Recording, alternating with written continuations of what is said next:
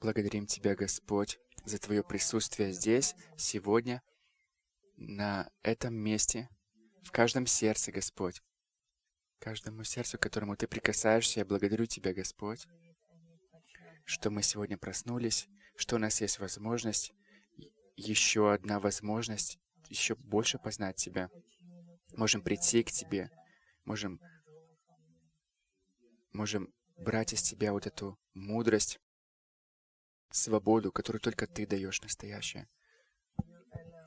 Я молюсь, чтобы Твоя мудрость была бы в том, что я буду сегодня говорить. Молюсь Тебе, что если я готовился сказать не то, что Ты хочешь сказать, да будет все опустошено, но используй меня так, как Ты хочешь меня использовать. Хочу, чтобы Ты открыл, чтобы не было бы никаких камней в сердце, ни у меня, ни у других, для того, чтобы услышать голос Твой. Тебе да будет вся слава. Мы поклоняемся пред Тобою, только пред Тобою, Христос. Аминь. Спасибо музыкантам. Можете присесть. Сегодня в Литве День мамы.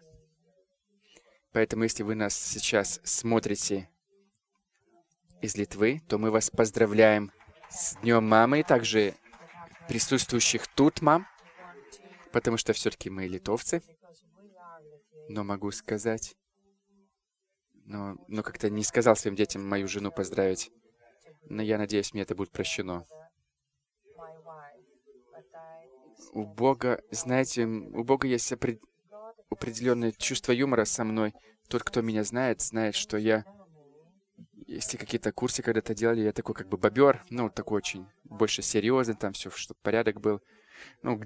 Есть такие как бы тип личности, где-то такое больше ретривер. Это такое, у церкви есть такие курсы как бы личности, там они как бы просто были сравнены с животными, чтобы легче было понять. Я люблю все спланировать заранее и знать, что я буду делать, что буду говорить. Если куда-то мы едем, если она говорит, сегодня приедет тот и тот и тот, для меня это обычно шок. Только после этого начинаю дышать и думать, что происходит. То есть я все люблю заранее, чтобы было спланировано. Но я такой есть, такой тип личности я.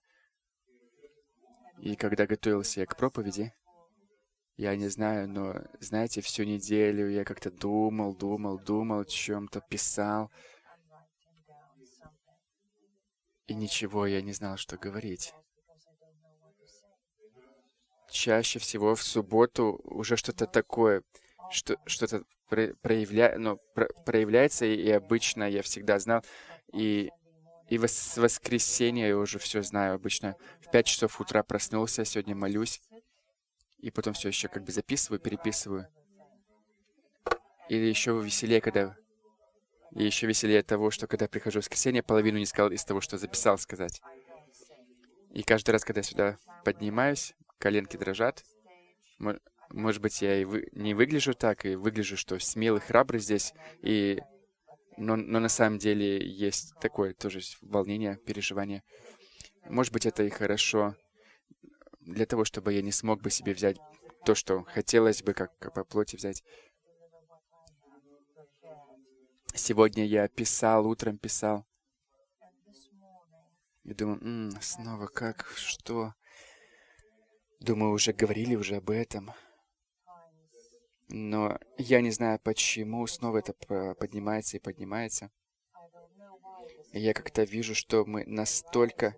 не знаю, может быть, я больше, не знаю, насчет вас такой, как бы, такой умный во всем, знаю все ответы. Могу быстро и проповедь подготовить. Google там набрал что-то, посмотрел, 18 теологов, там еще в каждом на любом языке, разные комментарии и так далее. Как бы все это на самом деле сильно отягощает наши настоящие отношения с Богом. И я думаю, что я не знаю, подбадривать, не подбадривать, может быть, я не знаю, согласитесь ли вы со мной или не согласитесь, взять пост от социальных сетей, от этой Библии в телефоне, и вот такую вот взять Библию. Потому что я верю, что мы словно отодвигаемся, а именно от той правды, истины, которой Господь нас ведет. Просто вот это вот очень много суеты, всего лишнего, может быть, всего много. Знаете, нельзя идти дальше, если у тебя фундамент не тот, который нужен. Если мы не приходим туда, где мы находим ответы, не там у каких-то проповедников, не в проповедях, не в каких-то книгах, не в курсах каких-то, не общие молитвы, не ячейки, а именно личные отношения с Ним нас приведут туда, где мы должны находиться, и направят наш взгляд туда, куда он должен быть направлен. И, может быть, для вас это уже давным-давно это понятно, и вы так живете. Я прошу прощения у вас тогда, если я вам это говорю. Но я заметил, что у меня бывает часть вот этой вот, как бы мудрость, знание, которое скоплено за время хождения за Богом, прочитав очень много книг, мне мешает, очень мешает. И взял Евреям, послание к Евреям в 11 главе, 6 стих, 11 глава, Евреям 11 глава. Обычно всегда я тут закладочки ставлю, чтобы быстрее находить, ну так чисто по-бобрински. Извините меня за мое несовершенство, за какую-то панику. Давайте почитаем 11 главу, 6 стих. Там написано: «Но если меня с детства воспитывали как католика, и я на самом деле верил в Бога, и покрестился, и все, и сделал, и молился, как бы все, что от меня зависело, молился так, как меня научили».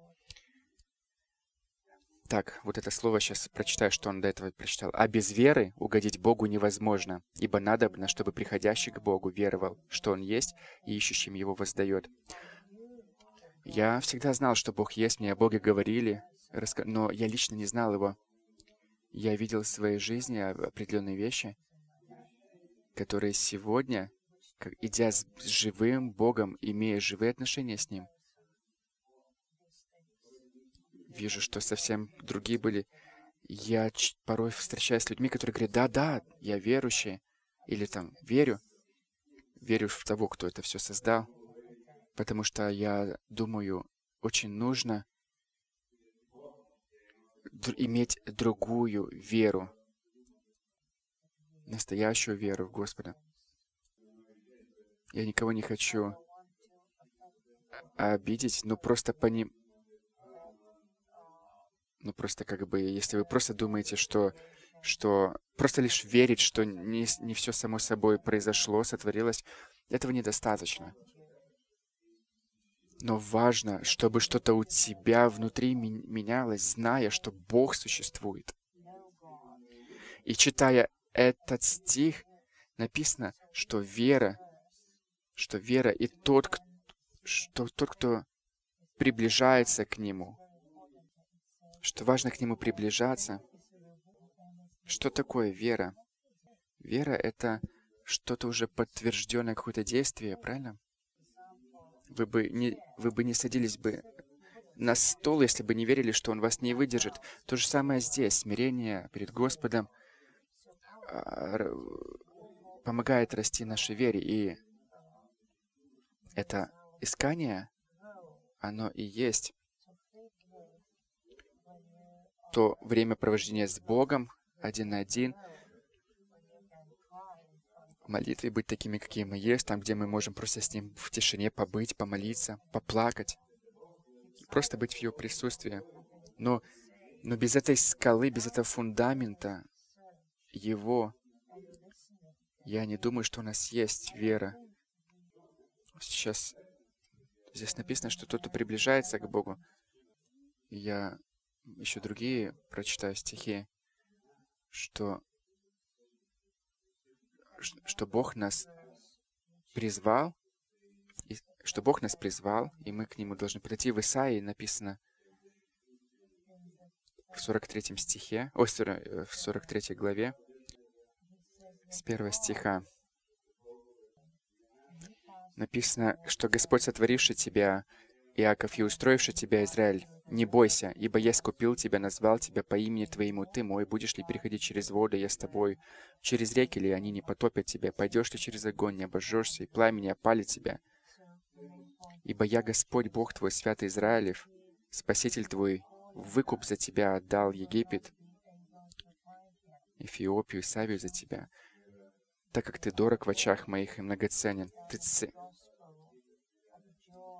Написано в Иоанне 6 главе, что никто не может прийти ко мне, если Господь не сделал этого. В Иоанне 15:16 написано, что не вы меня выбрали, но я вас избрал. И хочу, чтобы ваши плоды были бы, и что бы ни просили бы во имя мое у моего Отца, у вас было бы. Я всегда больше акцента ставил, что чего бы мы ни попросили, Он нам даст. Звучит намного лучше, чем идти делать то, что Бог нам говорит, и приносить плоды, а то, что когда ты просишь. Потому что на самом деле то время, место, где нам нужно слушать Бога и быть смиренным,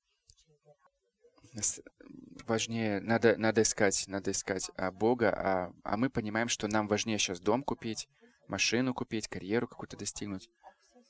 Делаем что-то. Первую часть очень легко пройти, как бы не заметить этого, что Господь нам говорит делать. И Бог становится такой, как на каком-то втором месте.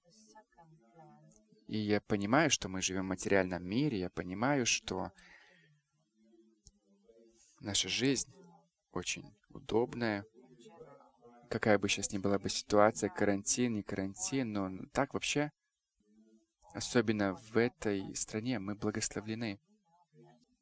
И нету такого как будто бы нету такой нужды взывать к Богу, потому что у нас у самих все есть. Все можем достигнуть, сделать сами. И знаете, как вокруг все учителя говорят, как там говорят, давай, делай, ты можешь, ты все можешь. И я с некоторыми друзьями разговаривал, и я думаю, вот эти вот мотивационные разговоры, как мы можем это в молитву даже приносить, как порой мы это как будто бы приносим, что может быть, мы какие-то импульсивные, кому-то не можем простить, не умеем попросить прощения. И что мы делаем своими силами? Мы своими силами пытаемся себя научить делать то, что... И это на самом деле работает на какое-то время, когда ты форсируешь себя и используешь некоторыми инструментами, пользуешься. Ты будешь, я иду, я пойду, я выучу, я сделаю. Ты можешь свое тело как бы, приучить чему-то. И потом ты становишься, может быть, даже гордым, что, я могу измениться, я могу изменить свою жену, я могу изменить своих детей. Я выучился определенным вещам, как влиять на других людей. Может быть, я научился быть примерным христианином, хотя бы по воскресеньям показывать пример, или там, где я иду. Я на самом деле много о себе сам лично говорю, потому что я во многих вещах себя так замечал. Когда ты можешь пристроиться к каким-то вещам, и тебе словно уже Бог не нужен, как будто бы даже твоя молитва в уединении у меня становилась какая-то просто как религиозное действие, делав которое я просто себя чувствовал лучше. Мы должны быть с открытыми сердцами и перед собой, и перед Богом. Где мое сердце? какому хозяину я сегодня служу. И не раз в месяц себя это спрашивай, а каждый день спрашивай. Чего я жажду? Чего я сегодня жажду больше всего? И если я не получу то, что я желаю, что тогда? Знаете, почему мы приходим в церковь? Ну, можете мне помочь? Для чего мы в церковь приходим? Какие? Кто-нибудь, скажите, почему вы пришли в церковь? Почему приходим в церковь? Ну, прославить вместе, окей? Послужить. Встретиться. Знаете, есть разные причины. Я не говорю, что правильный или неправильный какой-то ответ, и я не ищу правильного ответа, но церковь часто становится клубом, в который мы идем ради каких-то вещей. На самом деле ничего плохого здесь нету, там встретиться с братьями и сестрами, прославить, послужить, что на самом деле хорошо. Кто-то приходит работу искать, кто-то встретиться со старыми друзьями, кто-то, просто потому что люди улыбаются, может быть, через маски нету, но по глазам видно, что люди улыбаются. Может, кто-то пришел для того, чтобы какой-то опыт здесь приобрести. Я верю, что как церковь, вот как кто-то сказал, это должно быть место, где мы должны отдать то, что мы получили. Отдавать то, что мы получили от Господа. Отдавать другим. То, что Господь дал. И ничего плохого нету прийти в церковь с другими мыслями и с другими причинами, но плохо оставаться в тех причинах, если эти причины неправильные. Почему многие люди отходят от церкви? Потому что мы им неправильно Евангелие говорим, свою святость. Мы о своей святости говорим, не о Христе, не о Его силе. Приди в церковь, все изменится. Приди в церковь, получишь это, получишь другое. И когда человек приходит, не Христа ищет, а ответы на свои нужды. И ответы на эти нужды он ищет даже не у самого Господа, у Христа, а именно в церкви. Вот такие люди разрушаются. И это разрушение бывает громкое. И идут даже еще на более другие скользкие пути. Поэтому мы должны смотреть, что мы говорим, передаем своим близким, своим коллегам, какое Евангелие мы несем. Потому что человек, он всегда огорчится, обидится, может быть, кому-то забыли позвонить, с кем-то забыли поговорить и так далее. Если человек только на этом строит и в церкви, и общение, то он разрушится.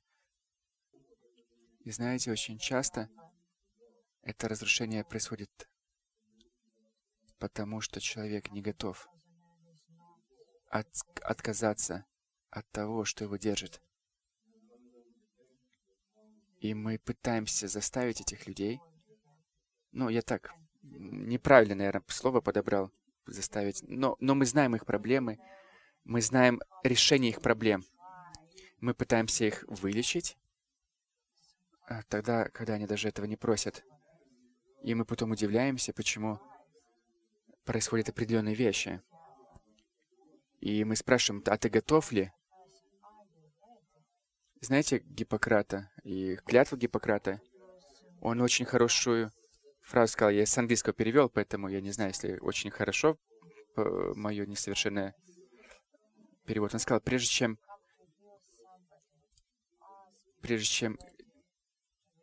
лечить кого-то, спроси у человека, готов ли он отказаться от тех вещей, из-за которых он заболел.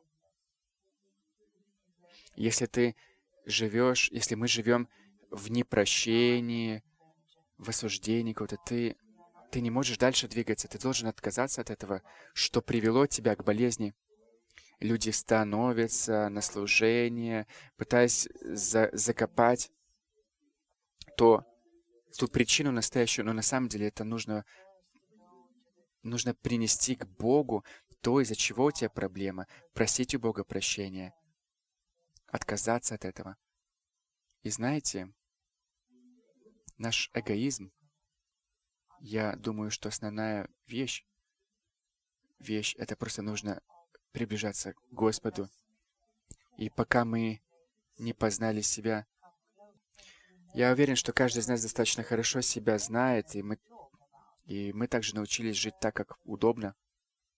Я не знаю, как это мою мысль вам перетранслировать, передать, но я хотел бы вам сказать, чтобы мы пришли бы к основам основ, ко Христу, к этому фундаменту, взывать Христу, так как вы взывали к Господу, когда вы только пришли ко Христу. Я молился, лично я взывал к Богу, я кричал и говорил: Господь, я не хочу так жить.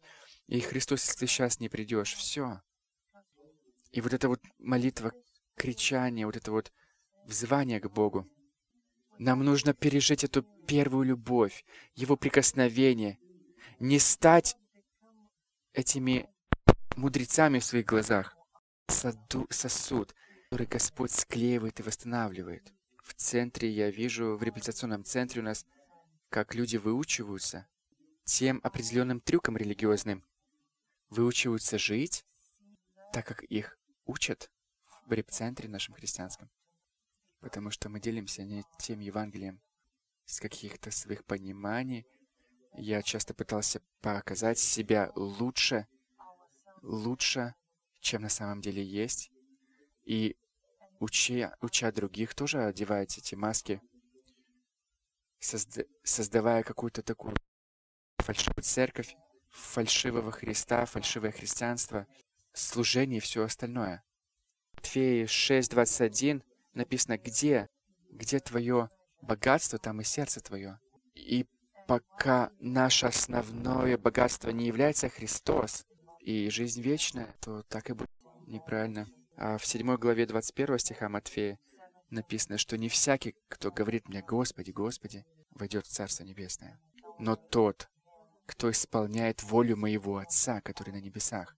И я уверен, что вы уже много раз об этом слышали, миллион раз, может быть, вы это слышали много раз, я не знаю. Я прошу вас просто призвать: давайте телефоны, хотя бы на неделю выключим Facebook на время, телефоны уберем и другие все социальные сети.